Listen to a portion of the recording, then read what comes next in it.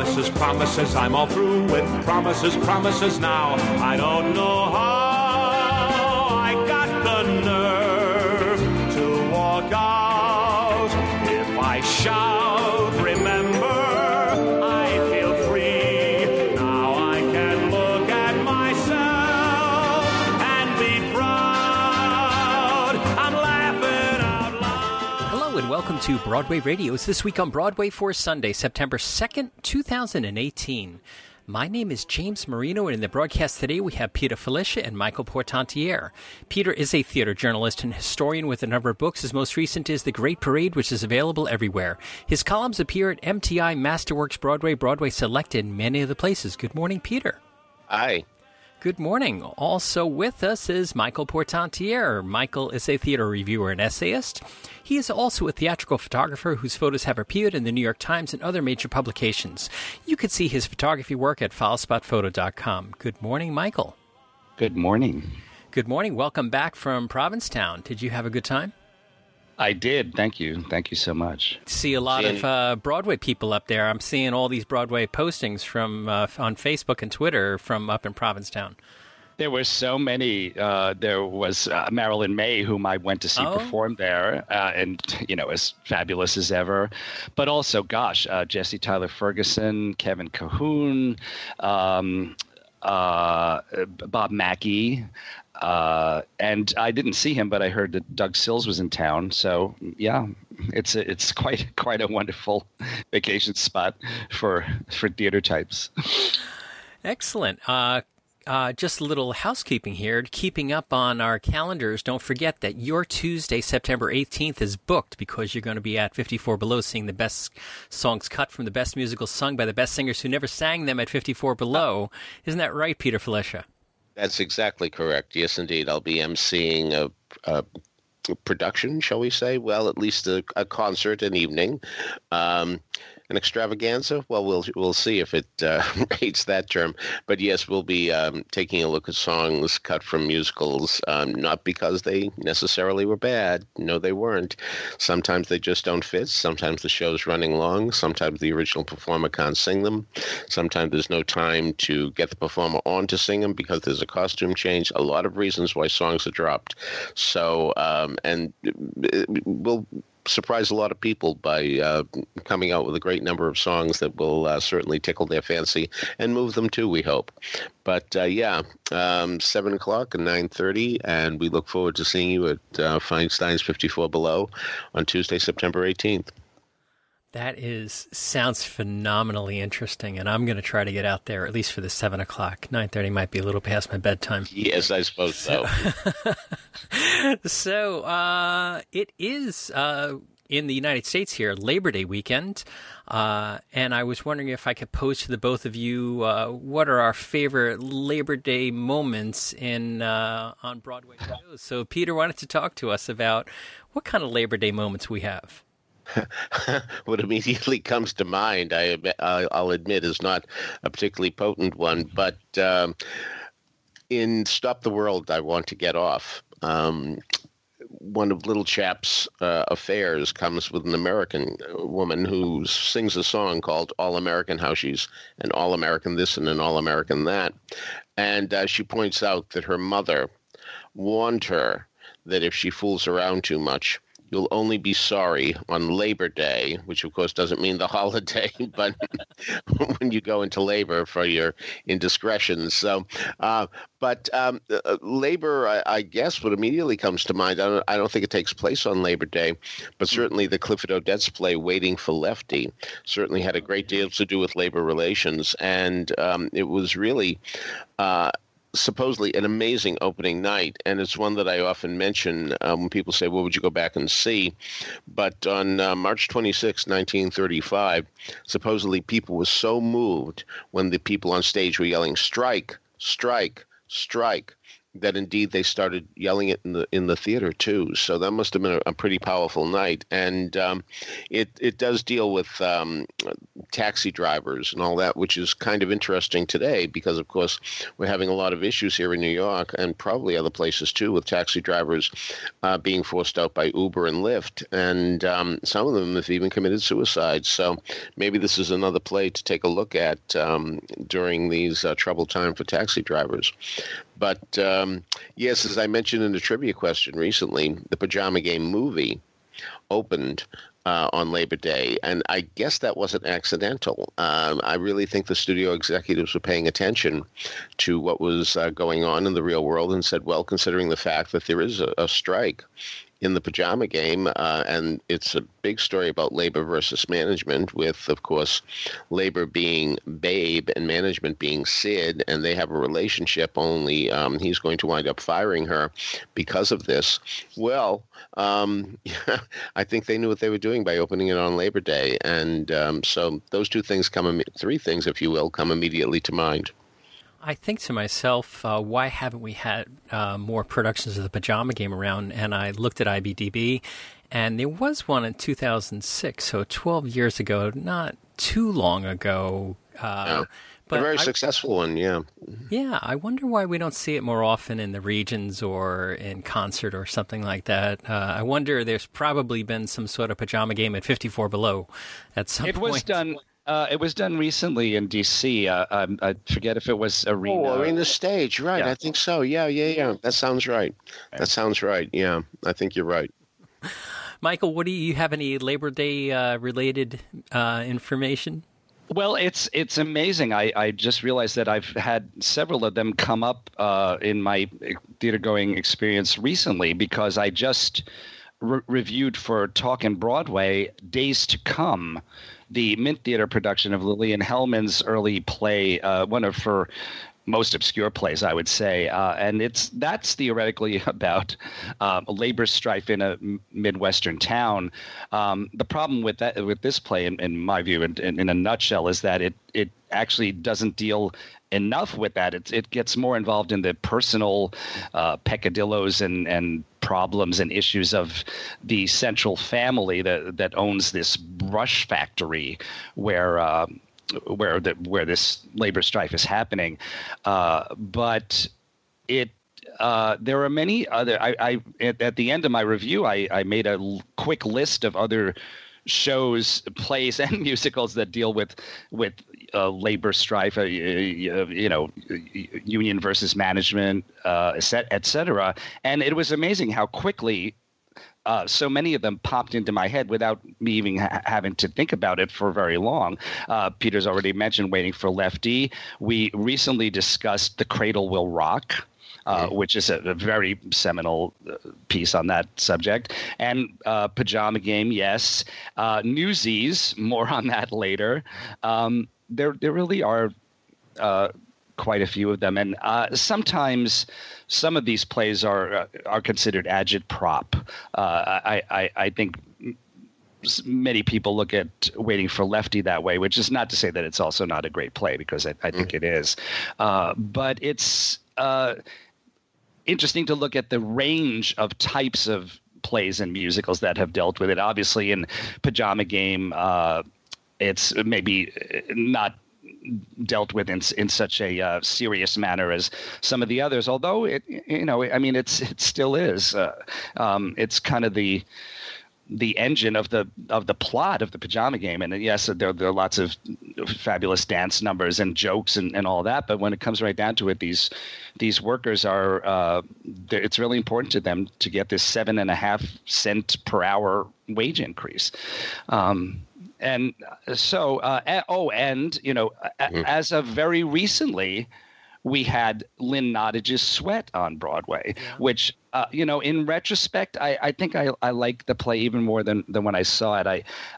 There were some issues in the writing, but overall, I thought it was really, really well done as far as the way that she examined the how labor issues can put a huge rift between people who are, formerly really wonderful friends. It was a very sad and moving play, and just the latest that I can think of in a long line of plays and musicals that deal with that subject. So that is Labor Day that is happening here in the United States this weekend.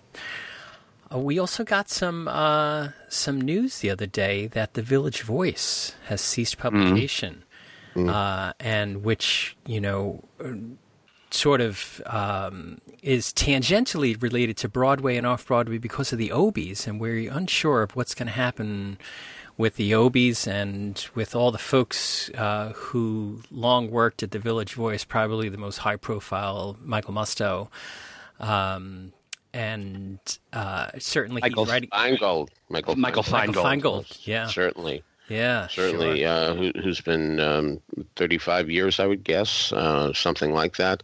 A phenomenal critic, an amazing mind, a critic who is also translated works, has everything from Happy End to Andorra, really a tremendous theatrical presence. And I dare say he will not be silenced because he's just too valuable to the theater community. I can think of very few people who have the historical background and breadth of Michael Feingold. And for that matter, he certainly has the common touch, too, because he's been known to post on All That Chat. And whenever he posts on All That Chat, anybody who's on All That Chat, I urge you to to click on what he has to say, because it's always illuminating to the nth degree, because he, again, this historical background, he really knows his onions and his potatoes and his relish and everything else. I mean, this guy is one of the greats, and under those circumstances, I really do believe that he will surface somewhere, and somewhere significant. Yes, I certainly hope so. And he has definitely hung on. Bravo to him. I remember years ago they cut back his space in the paper. This is when it was still primarily a print publication, and then he hung on through that. And I think, wasn't he actually let go at one point and then brought? He was. Yes, that's right. Yes. So it's been rough for many people in journalism and other related areas and theater journalism in particular, but. Someone, yes, absolutely, with that kind of depth and breadth of knowledge, they just have to be given some kind of a forum. If not, we're all much, much poorer for it. Mm-hmm. Yeah, it's just the Village Voice just been such a anchor for the arts over the years, for it to be basically what they have announced that they're doing is they're basically archiving everything so that it'll still be available online, but no new features, reviews, news will be created for that. Right now, the current owner of the Village Voice is saying that he's still trying to work out a way to bring it back in some form or another, but these are trying times right now for any journalistic enterprise to make some money on the internet.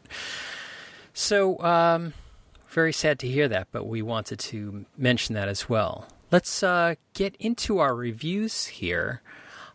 Peter, you saw Hershey Felder's Irving Berlin at 59 East 59. Why don't you tell us about that? Well, Hershey Felder, I believe, started out as a pianist and then segued into performing as an actor.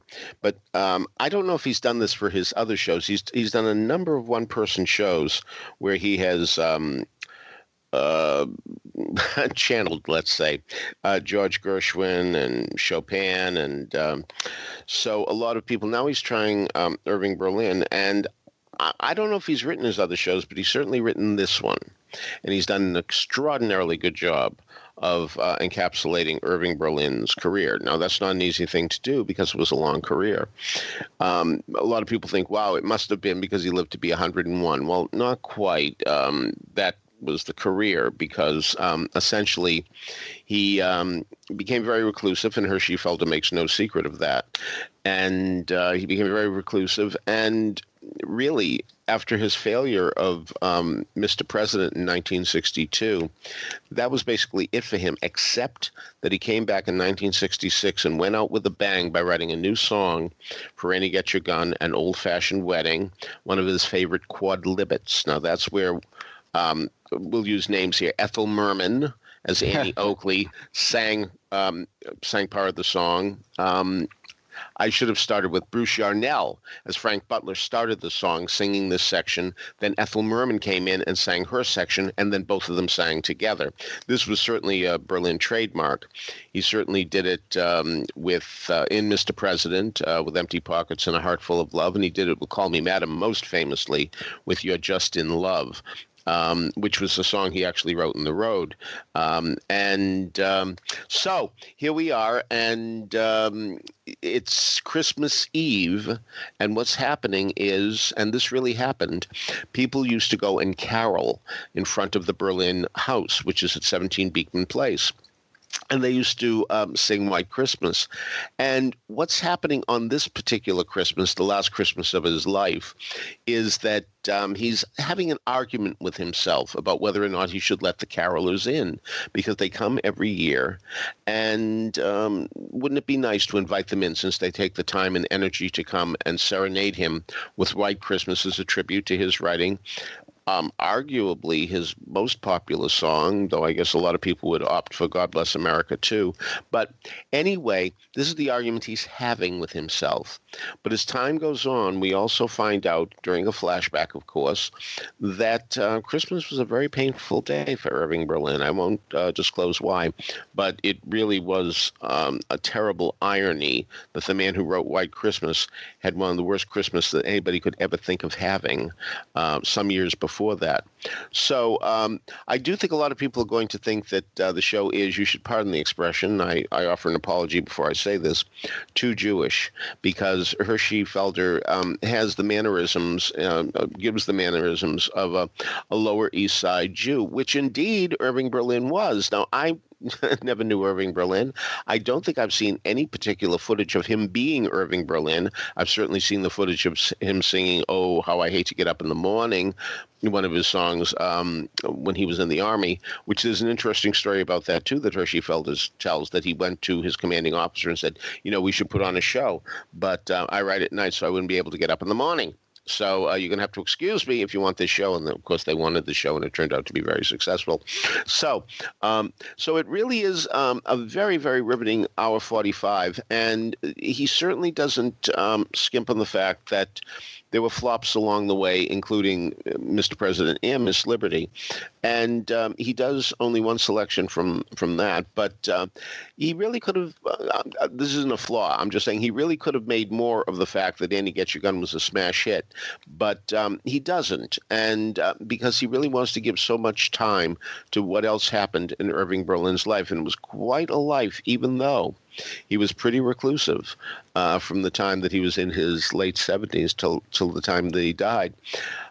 Doing a little research last night while writing about it, I noticed that September 22nd, which is fast approaching, was a significant day 3 times in Irving Berlin's life, because his Music Box Revues, which opened the Music Box Theater, which he half-owned with Sam Harris and later half-owned with the Schuberts, opened on September 22nd. And then 2 years later, another edition of the Music Box Revue opened on September 22nd.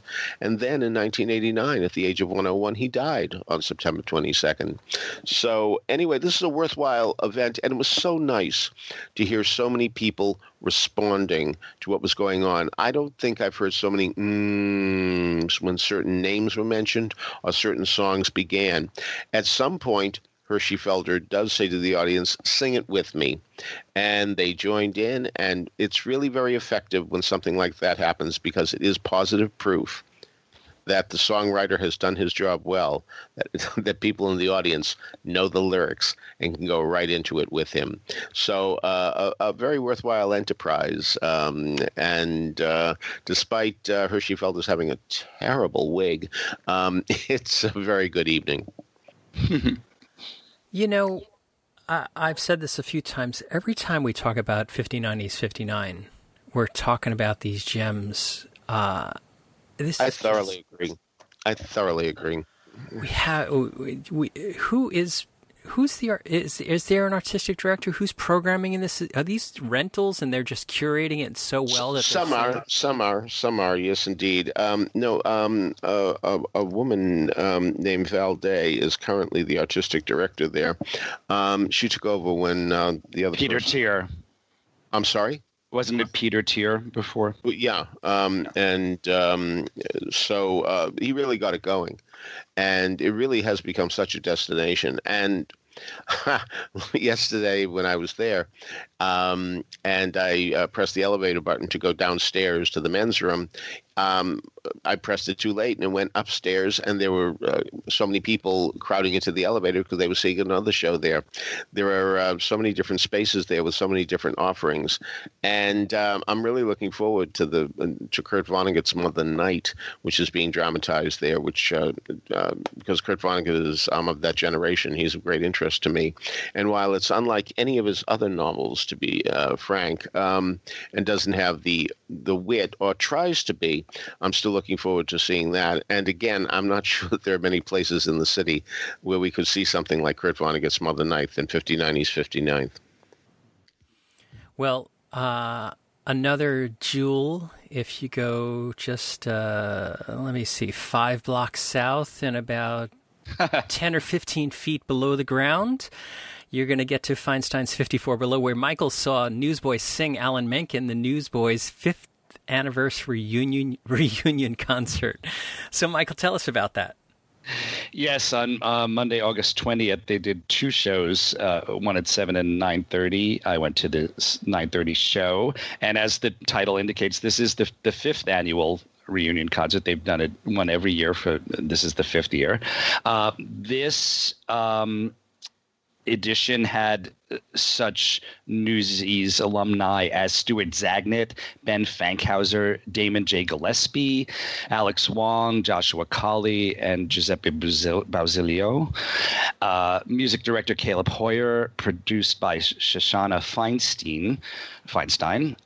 And it's always a really great show. I don't know if you guys have seen any of them. They get various Newsies alumni to come back and sing. Usually, I guess, numbers from the show itself. This time it was a broader canvas, as per the title.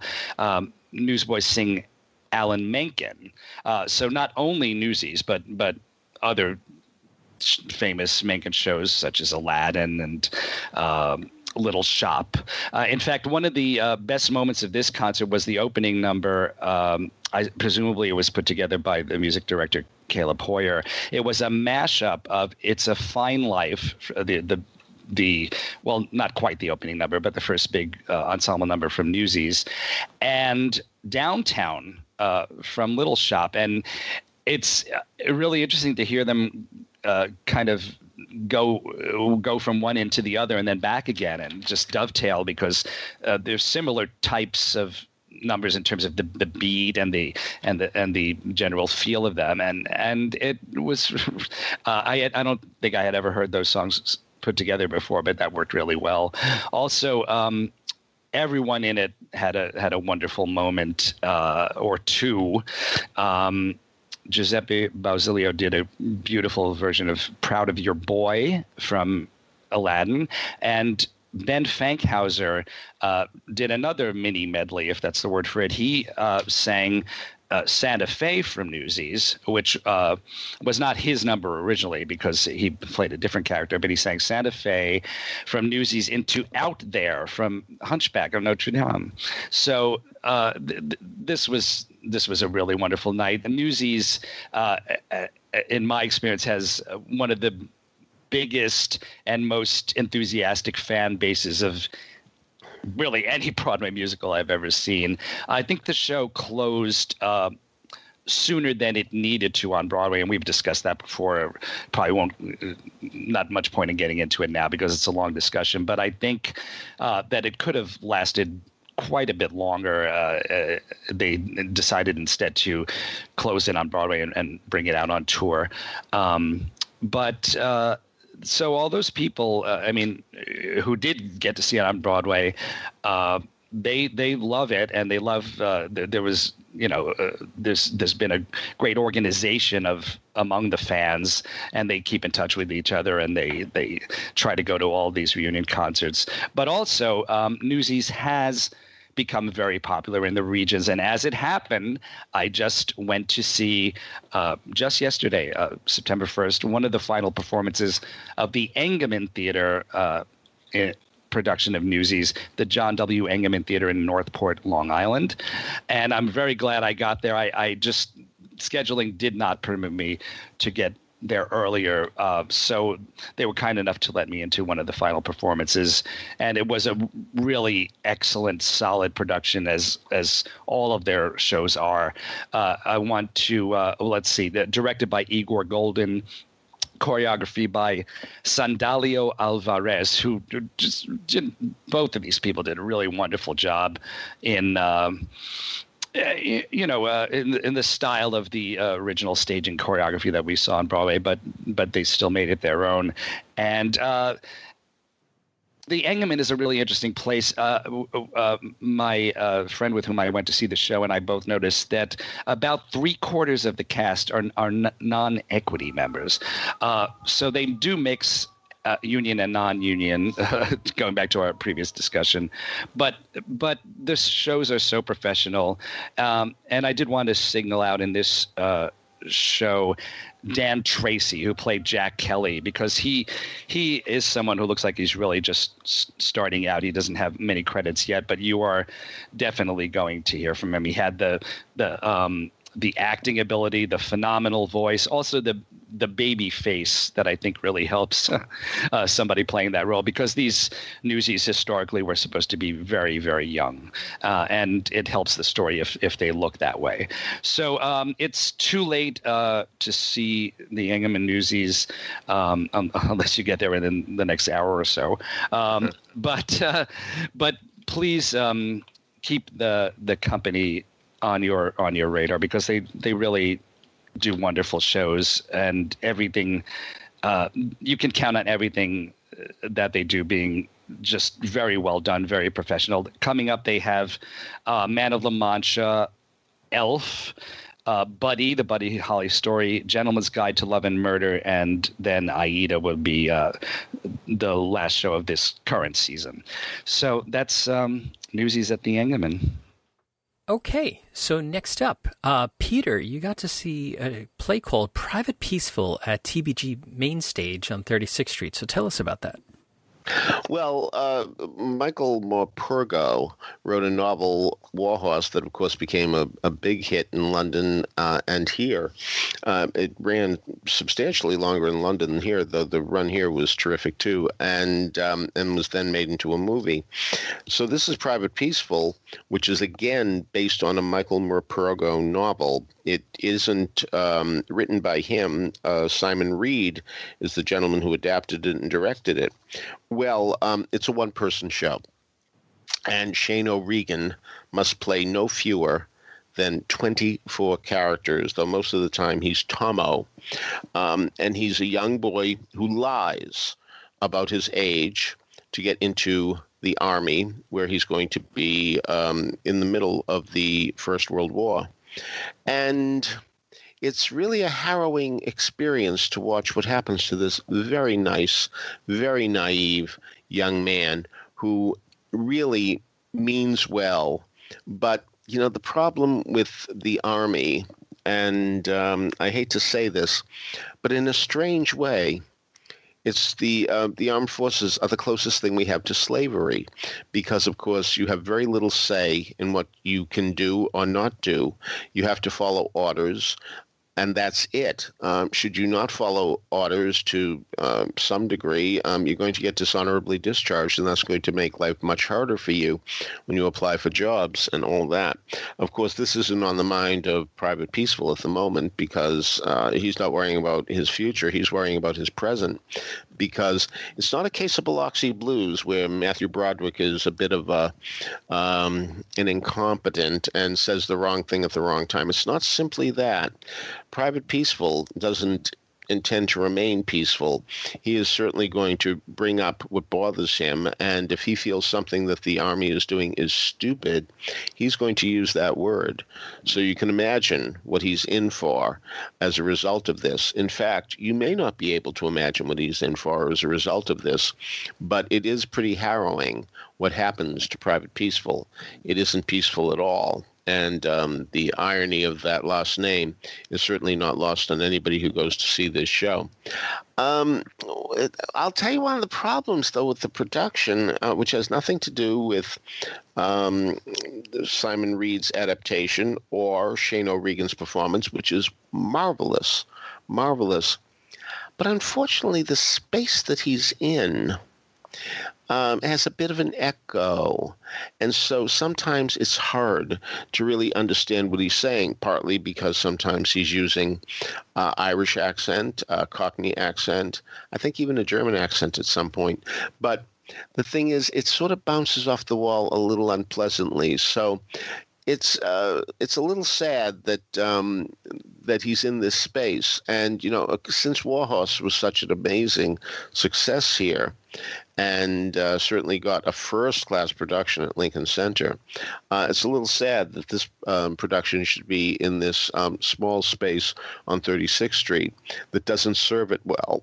But if you can get past that, and, I do find that whenever I have this type of difficulty, it only seems to last for about a quarter of the play, a third of the play, no more than a half the play, because somehow your ears do adjust to it. When people used to talk about Jessica Lange being too soft in her various shows, I realized that after a while people listen harder and they adapt to it. So maybe you'll adapt to this too, but I really wish that there were a better showplace for both director Simon and adapter Simon Reed and Shane O'Regan, who really does a phenomenal job. So that's Private Peaceful. Okay, so we'll have a link to the Private Peaceful website so you can check out more about that in the show notes. Michael, you have been traveling, as we mentioned at the top of the show, and haven't weighed in on Pretty Women, but I'd love to hear what you had to think about it. Well, it just interests me so much that whenever a show like this opens, there's yet another debate about musicals adapted from movies.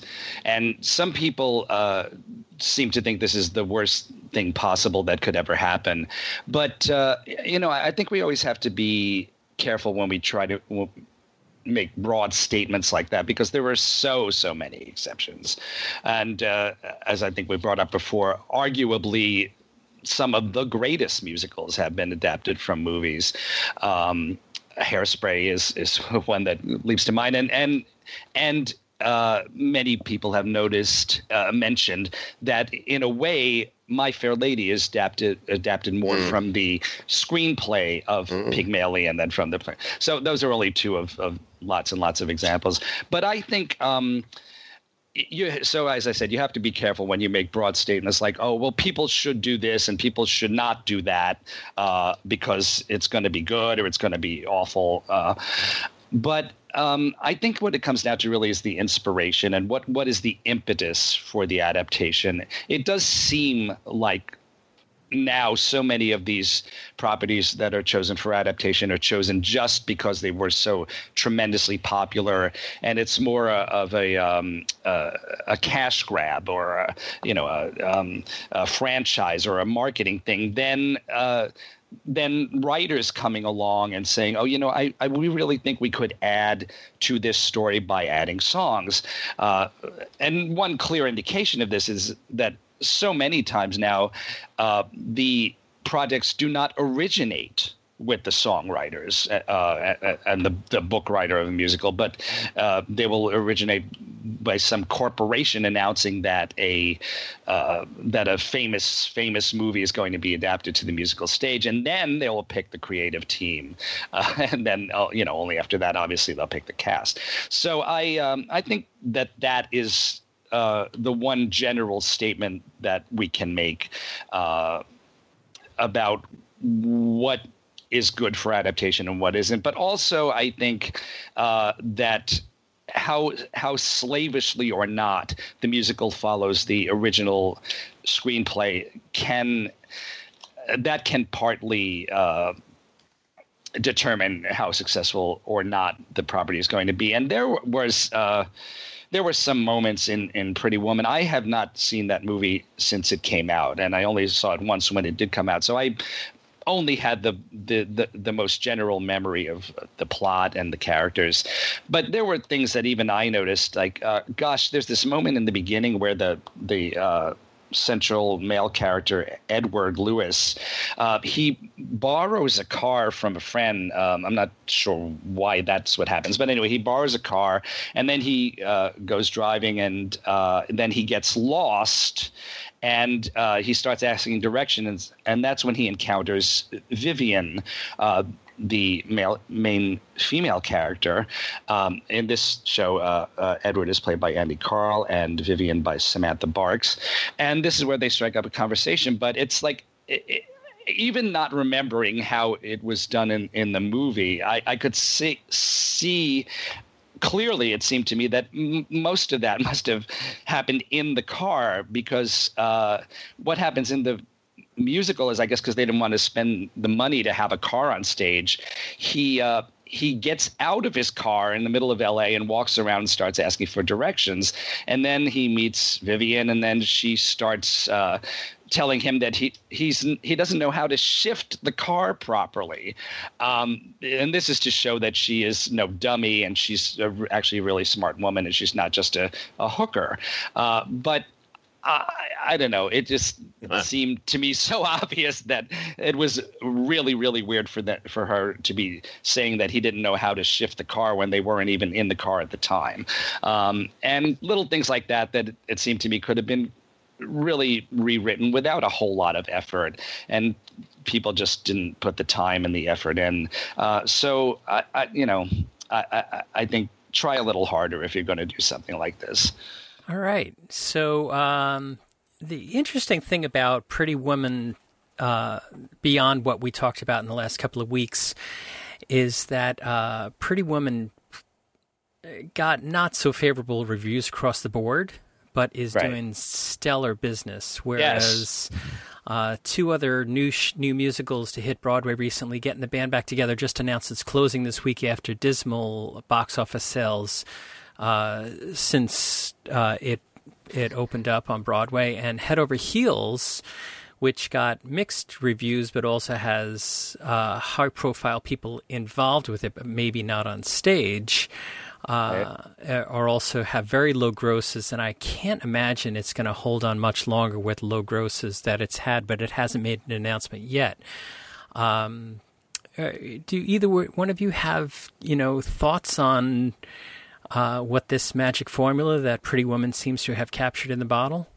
Well, the other two, of course, have no movie profiles. Yeah. So it does seem to indicate that there is a point to having a brand name, because Head Over Heels would seem to have an advantage by having Music by the Go-Go's, which was a popular group once upon a time, and there should be some fans left over.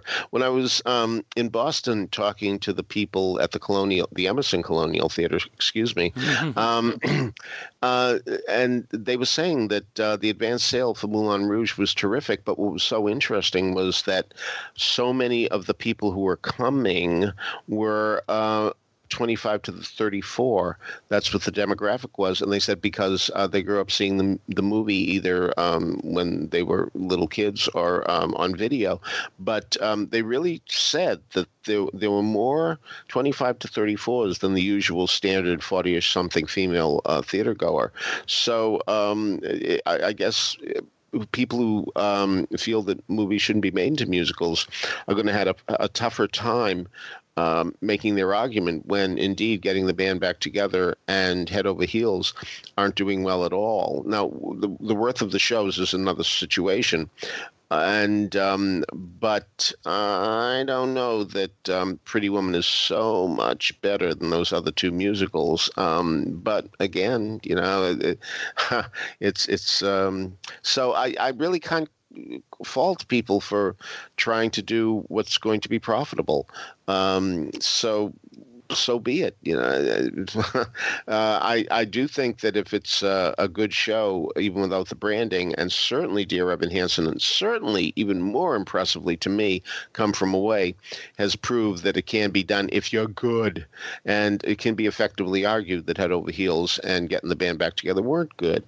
They did lower the bar in many instances and wanted to appeal to an audience that may not be the loftiest. And under those circumstances, they got themselves into trouble, apparently. While Dear Evan Hansen and Come From Away, again, no stars. One was made a star, granted, from Dear Evan Hansen, but there was no stars when it started out. So they had the same disadvantages in terms of marketing. But look what happened. Because those were quality works, they stayed around. So for all the talk of, slam bang fun evenings and all that, apparently there's an audience who wants to see something more serious in musical theater and not just low vulgar jokes and silly situations where you laugh at the musical and not with the musical. An ex-neighbor of mine, a former neighbor of mine, Richard Wallace, has apparently developed an algorithm that tries to predict how successful these kinds of musicals will be based on the various specific elements of them, how popular the original film was, who is writing the adaptation, who's producing it, who is starring in it. And there was an article that was just done on this in Forbes, and I'm going to send it along because I think it's really interesting to read it. I found it a fascinating article, so I'll send that, James, and maybe you can put a link to it. That's the Mark Hirschberger article? Yes, correct. Yeah, we talked about it extensively on Today on Broadway last week. Oh, you did? Oh, yeah. Great. And so it's Matt and I, Matt and I are, big stats guys, big math guys, and but we talked about how so many of the arts, not just Broadway plays and musicals, but everything in the arts has such an X factor that you can't really quantify this. And no, of course not. It's so interesting through the years. This is he is not the writer. Your former neighbor is not the first person to try to develop this sort of algorithm that can predict what we do, but. Right. I always think to myself, Nick and Nora, on paper, Nick and Nora look like it could be like a runaway hit, and it totally failed miserably. So I wonder if you can put these algorithms through some of the greatest, flops that were to happen on Broadway, and Spider-Man, U2. Brand new theater, tons of money, Julie Taymor, what kind of enormous flop that was. So, it's interesting to talk about, but I thought that they might have been placing too much faith in the Forbes article on math. Well, it reminds me of computer dating. I remember when my friend Victor filled out all those forms for computer dating, and when he met the girl, he agreed that everything they put down was absolutely accurate, and it is true that they had this in common and that in common and this in common and that in common, but they just didn't feel any chemistry and didn't like each other. Sure. So, yeah, that's true. All right, so. Last Sunday, just as we were wrapping up the show, Matt Tamanini had texted me and said the terrible news that Neil Simon had passed. And fortunately, I was able to grab Peter before he headed out for his matinee on Sunday to talk about it on Today on Broadway for the Monday show. But I wanted to see if we had, a week of reflection here. What was the, maybe the first Neil Simon show that you saw, Peter? Which one was it?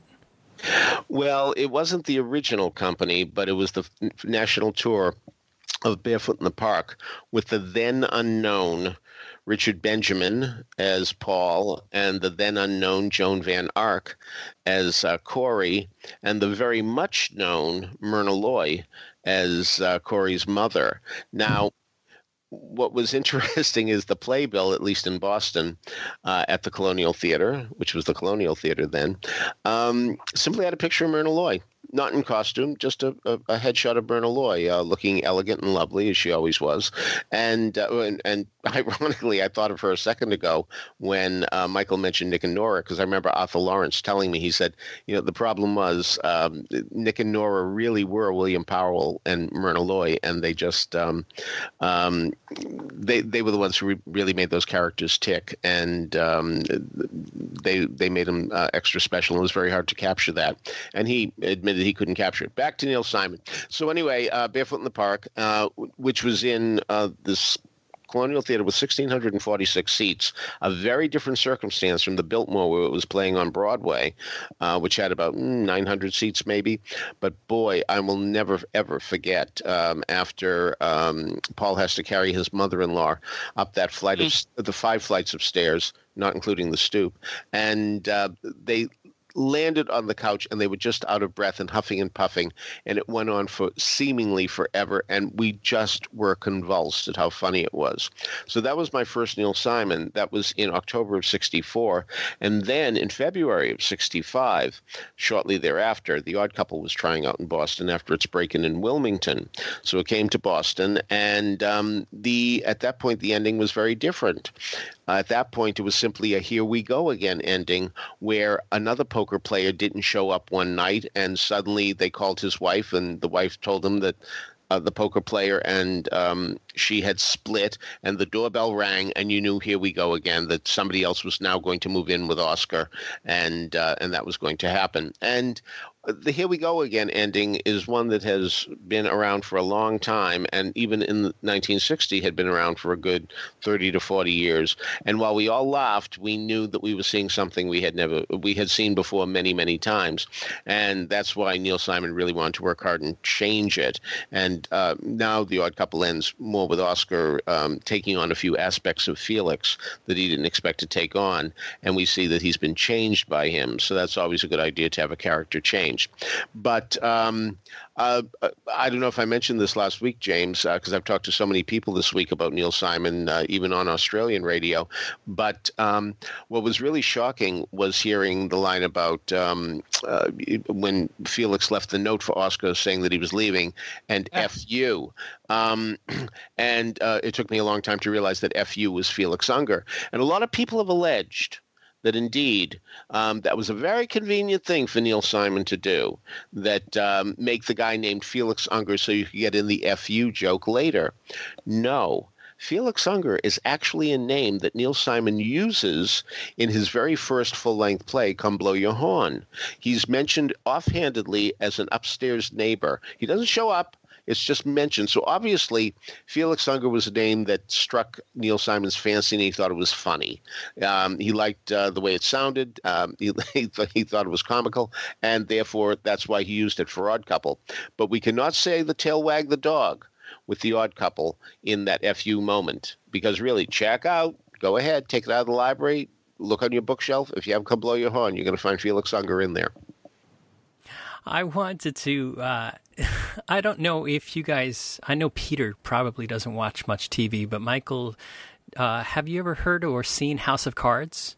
I've heard of it, but I too do not get to watch. Yeah. We're always at the theater. Yeah, no, absolutely. So not a value judgment. I don't want anybody to think it's a value judgment, because I am told no golden age of TV, in terms of these series. So it's not a value judgment. It's just no time. Go ahead. So in House of Cards, there's a character called named Frank Underwood that was actually played by Kevin Spacey for many years. And Frank Underwood is a brutal politician who fights with everybody, and he's brazen, and he has cufflinks that say "F you," and he gives them to people he doesn't like. So, I wonder if that writer, the writer of House of Cards, let me see who is the main head writer. David Fincher. Let's see, Beau Willimon. Oh, Beau Willimon created it. Go. Sure. So I wonder if Beau Willimon did that as a little homage to Neil Simon, but. Could very well be, yeah. I think that's a very astute perception. Well, you've mentioned that FU, that Felix Unger before, and I mean, who knows? It's possible that joke was originally intended for. Did you say which play? Come Blow Your Horn. Blow Your Horn, yeah. Mm-hmm. Yeah, maybe it was intended for that, and then he decided to save it. But God knows that has a reputation that has it famous as one of the biggest laughs in Broadway history. I remember I didn't get to experience that one myself, at least not in the original production, but I remember a line from Broadway Bound that's, and I'm going to have to paraphrase because I couldn't find a copy of the script, but Kate Jerome and Eugene, her son Eugene, are having a wonderful discussion at one point, just really intimate, wonderful discussion between mother and son. And she's talking about how when her parents came to America, through Ellis Island, and she talks about how the boat was sailing into the harbor and they saw the Statue of Liberty, and she says, and they started to cry, and she says, "Do you know why they started to cry, Eugene?" And he says, "Well, of course they started to cry because they were free." And she says, "No, they started to cry because my father looked at the Statue of Liberty and he turned to my mother and said, 'We are in trouble. That is not a Jewish woman.'" Frankly, one of my favorite Neil Simon lines actually doesn't come from a play, but comes from a movie version of one of his plays, and that is The Last of the Red Hot Lovers. Now, this is a play about a middle-aged man who's experiencing a middle-age crisis. He's always been faithful to his wife, and suddenly the sex is a little boring. It's taken its toll, and he's starting to look around. All right. In the original play, as done on Broadway, he deals with a customer in his seafood restaurant. The second one is a hippy-dippy type girl that he picks up in Central Park. And the third one is actually somebody that he's known for years, that he's been friendly with the husband and she's been friendly with his wife, but they're thinking about going at it too. Anyway, in the movie, Alan Arkin plays the role, and he's driving in his car, and he looks out the window, and he says, "Look at all those pretty girls. All those pretty girls. When I was young, there were maybe 2, maybe 3 pretty girls. Now they're all pretty." And the reason that's so good is because it's not the case that all the girls today are pretty. It's the case that he's older and young looks pretty to him. And I think that's a terrific perception. So, when Neil Simon was on, he was really, really something. And we got so spoiled thinking that we were going to get one of them every year. Yes. Yeah. And also people have been asking me lately, what was the first Neil Simon play you ever saw? And I had to think about it for a minute because I never actually thought about it in those terms. And I realized it was Promises, Promises. It was the original Broadway production of Promises, Promises with the replacement cast. It was a fellow named Gene Rupert as Chuck and Jill O'Hara's sister, Jenny O'Hara. Right, I remember that, yeah. Yes, as Fran. So that was my first. And it's so fascinating that, only quite a small fraction of Simon's output was as a musical book writer. But he was so good at it that he could have made his entire career doing just that, as far as I'm concerned. Yeah, and with Promises, he took quite a leap, because what he did was have Chuck Baxter directly address the audience. And sometimes that can be very dicey and very dangerous and come across simply as a narrator. But it didn't. I mean, we were so in love with Jerry Orbach's performance, yes, but also the character was just so endearing in the way that Neil Simon wrote him. So So occasionally he would turn to us and say, "I'm in trouble," that type of thing, and we would care so much about him. At the beginning of the second act, in fact, where he's getting dreadfully drunk because his life has been shattered because he finds out that Fran Kubelik is not all he expected that she was. He turned to us and said, "I don't want to talk about it. I'll call you tomorrow." And it was just such an endearing thing. You felt so bad for him, and yet you had to laugh at the fact that he was going to call us tomorrow when, of course, he wasn't. Again, we could go on a lot with some of our favorite Neil Simon lines, needless to say. But I'll give another one, whether you like it or not, The Gingerbread Lady. Now, this was a play that was trying out in Boston where I was living, and I actually thought about not going because the reviews were putrid. And and then they announced they were closing in Boston, and that's when I had to see it. I mean, I don't understand it either, but anyway. So, but by the time I bought my ticket, Neil Simon said, "No, we're not closing. We're not closing. I think I could find a way of fixing it." And that was really wonderful about him, that he never stopped. He always thought it could be improved. And I went, and this was about a lot of, you should pardon the expression, losers, and people who just haven't been successful, including an actor played by Michael Lombard. James Coco did it in the movie, so you might get a sense of who he is, who's never had really big parts. I mean, usually he plays the guy who delivers the telegram, the guy who delivers the flowers, that type of role. So anyway, he finally gets a good role. Oh, isn't it wonderful? Finally a good role. And the other people are having good experiences too, so they decide to have a party. Well, wouldn't you know, on the night of the party, everybody's good news has turned into bad news, including this actor, who indeed was fired. And as he said, I was fired by a 19-year-old producer who was eating a Tootsie Roll when he fired me. And it was something, he said, "Come on, Evie," saying to Maureen Stapleton, the Gingerbread Lady, "Come on, Evie, you know I'm good. You know I'm good. You know I'm good. You've seen me on stage. You know I'm good." And she said, yes, really. When you ring a doorbell, the house comes down. And again, because that's all he had was roles like that, where he simply rang doorbells, delivered the telegram, and was off stage. So that's a terrific perception as well. So I treasure Neil Simon, and when I was teaching high school, directed the third act of Plaza Suite with future Tony winner Susan Hilferty. Yes, she won for costumes for Wicked, but she was quite an actress as well. It was really terrific in that third act of Plaza Suite, where the girl just will not come out of the bathroom and driving her mother and father crazy. And Susan was terrific as the wife, the mother. So, Michael, you and I went back and forth and talked about a new concept for this week on Broadway. We'll do a musical moment. So we came up with one for this week, or you came up with one for this week, about Promises, Promises. Why don't you tell us about that?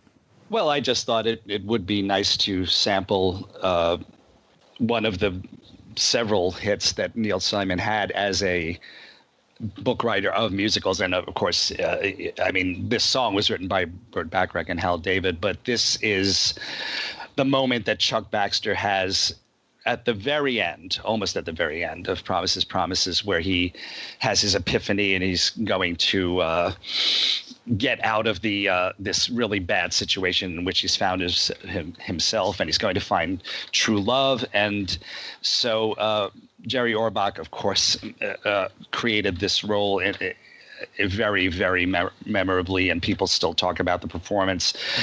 There is some footage of him in the role, specifically in the song She Likes Basketball, which you should definitely look up if you haven't seen that. But the title song of Promises, Promises is, I think, a really important moment in musical theater history, because that show was groundbreaking in several ways. And I think it's wonderful that Neil Simon was involved in it, in that he was at the height of his powers at the time, and to show us again that he could be such a wonderful musical librettist. And I only wish that there had been 2 or 3 of him, so he could have written more musicals in addition to all of the fabulous plays that he wrote and screenplays, etc. And by the way, this dovetails into what we were talking about earlier about movie adaptations, because here's a movie adaptation, but Again, having Chuck talk to us directly made it different from the movie. So as a result, it was enhanced. It was, you could say it's improved, or you might say it wasn't improved. That's up to you, thinking that his talking directly to the audience was a good idea or a bad idea. But they didn't stand pat. They didn't just put the movie on stage, and that's significant. No, absolutely. And I think we've mentioned before, that is sometimes seen as a lazy device to have a narrator address the audience directly in a play or a musical or whatever. But again, there are no rules. It's all how well it's done. And in this case, I think it's really important because what Chuck Baxter is doing is very questionable. I mean, he's lending his apartment out to executives so they can use it to screw women and have a behind the backs of their wives. So I think it helps for him to address this directly in order for the audience to form a personal relationship with him and see that he's really not a bad guy. And it's just a question of that he's in these circumstances and he does what he feels he has to do. What's also interesting, though this is not directly related to Neil Simon, but I have to say it, is the fact that Jerry Orbach, who became Billy Flynn, a tough-nosed guy, and Lenny Briscoe, a tough-nosed guy, was playing a very sensitive guy here. And isn't it interesting that this is the one that he got his Tony for? Because, indeed, it was a departure for Jerry Orbach, who usually played guys with an edge. He was Jigger in that Carousel revival in 1966. So here he was. Showing his sensitive side, and boy, did it pay off. Okay, so that wraps it up for today. Before we get on to trivia, I'd like to remind everybody that you can subscribe to these broadcasts by going to the front page of BroadwayRadio.com. There's a subscribe link. That way, each and every time we have a new episode of This Week on Broadway, it'll be automatically downloaded to iTunes for you. Of course, you don't have to listen to us in iTunes or Apple Podcasts. You can listen to us in many ways. iHeartRadio plays us, TuneIn plays us, Apple Podcasts, Stitcher, Google Play, anywhere that you can listen to finer podcasts, you can get Broadway Radio shows. Really appreciate it if you go to iTunes and leave us a good review there. Leaving us a bad review is only bitchy. So contact information for Peter, for Michael, and for me are on the front page of BroadwayRadio.com as well. In the show notes and links to some of the things that we've talked about it can be found there as well. So, Peter, do you have an answer to last week's trivia? The question was, the hit Broadway musical's original leading man left long ago. The person who's now playing his role has the same surname. What are the two different first names, the same last name, and the show? Well, Ben Crawford is now playing the role that Michael Crawford originated in the still-running The Phantom of the Opera. Daniel Schwartzberg was the first to get it, followed by Greg Blazer, Deb Popple, Doug Strassler and Alyssa Marr. I mention them together because they're Broadway's cutest couple. Greg Christensen, Nikki Juven, Chris McGeehan, Joe Cross, Gabe Flores, Jack Leschner, Jeff Valenga, Robbie Roselle, Brian Kess, Josh Israel, Alex Lauer, and Chad Campbell. So, that's last week. This week, an Oscar-winning film was made into a Tony-nominated musical.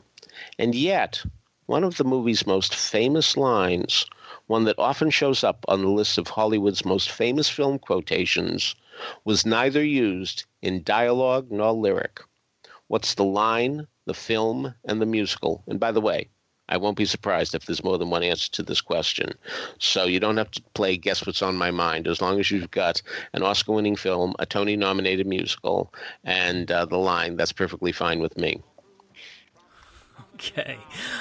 All right. If you have an answer to that, email us at trivia@BroadwayRadio.com. We'll let you know if you're on the right track. So, on behalf of Michael Portantiere and Peter Felicia, this is James Marino saying thanks so much for listening to Broadway Radio's This Week on Broadway. Bye-bye. Bye. I'm laughing out loud.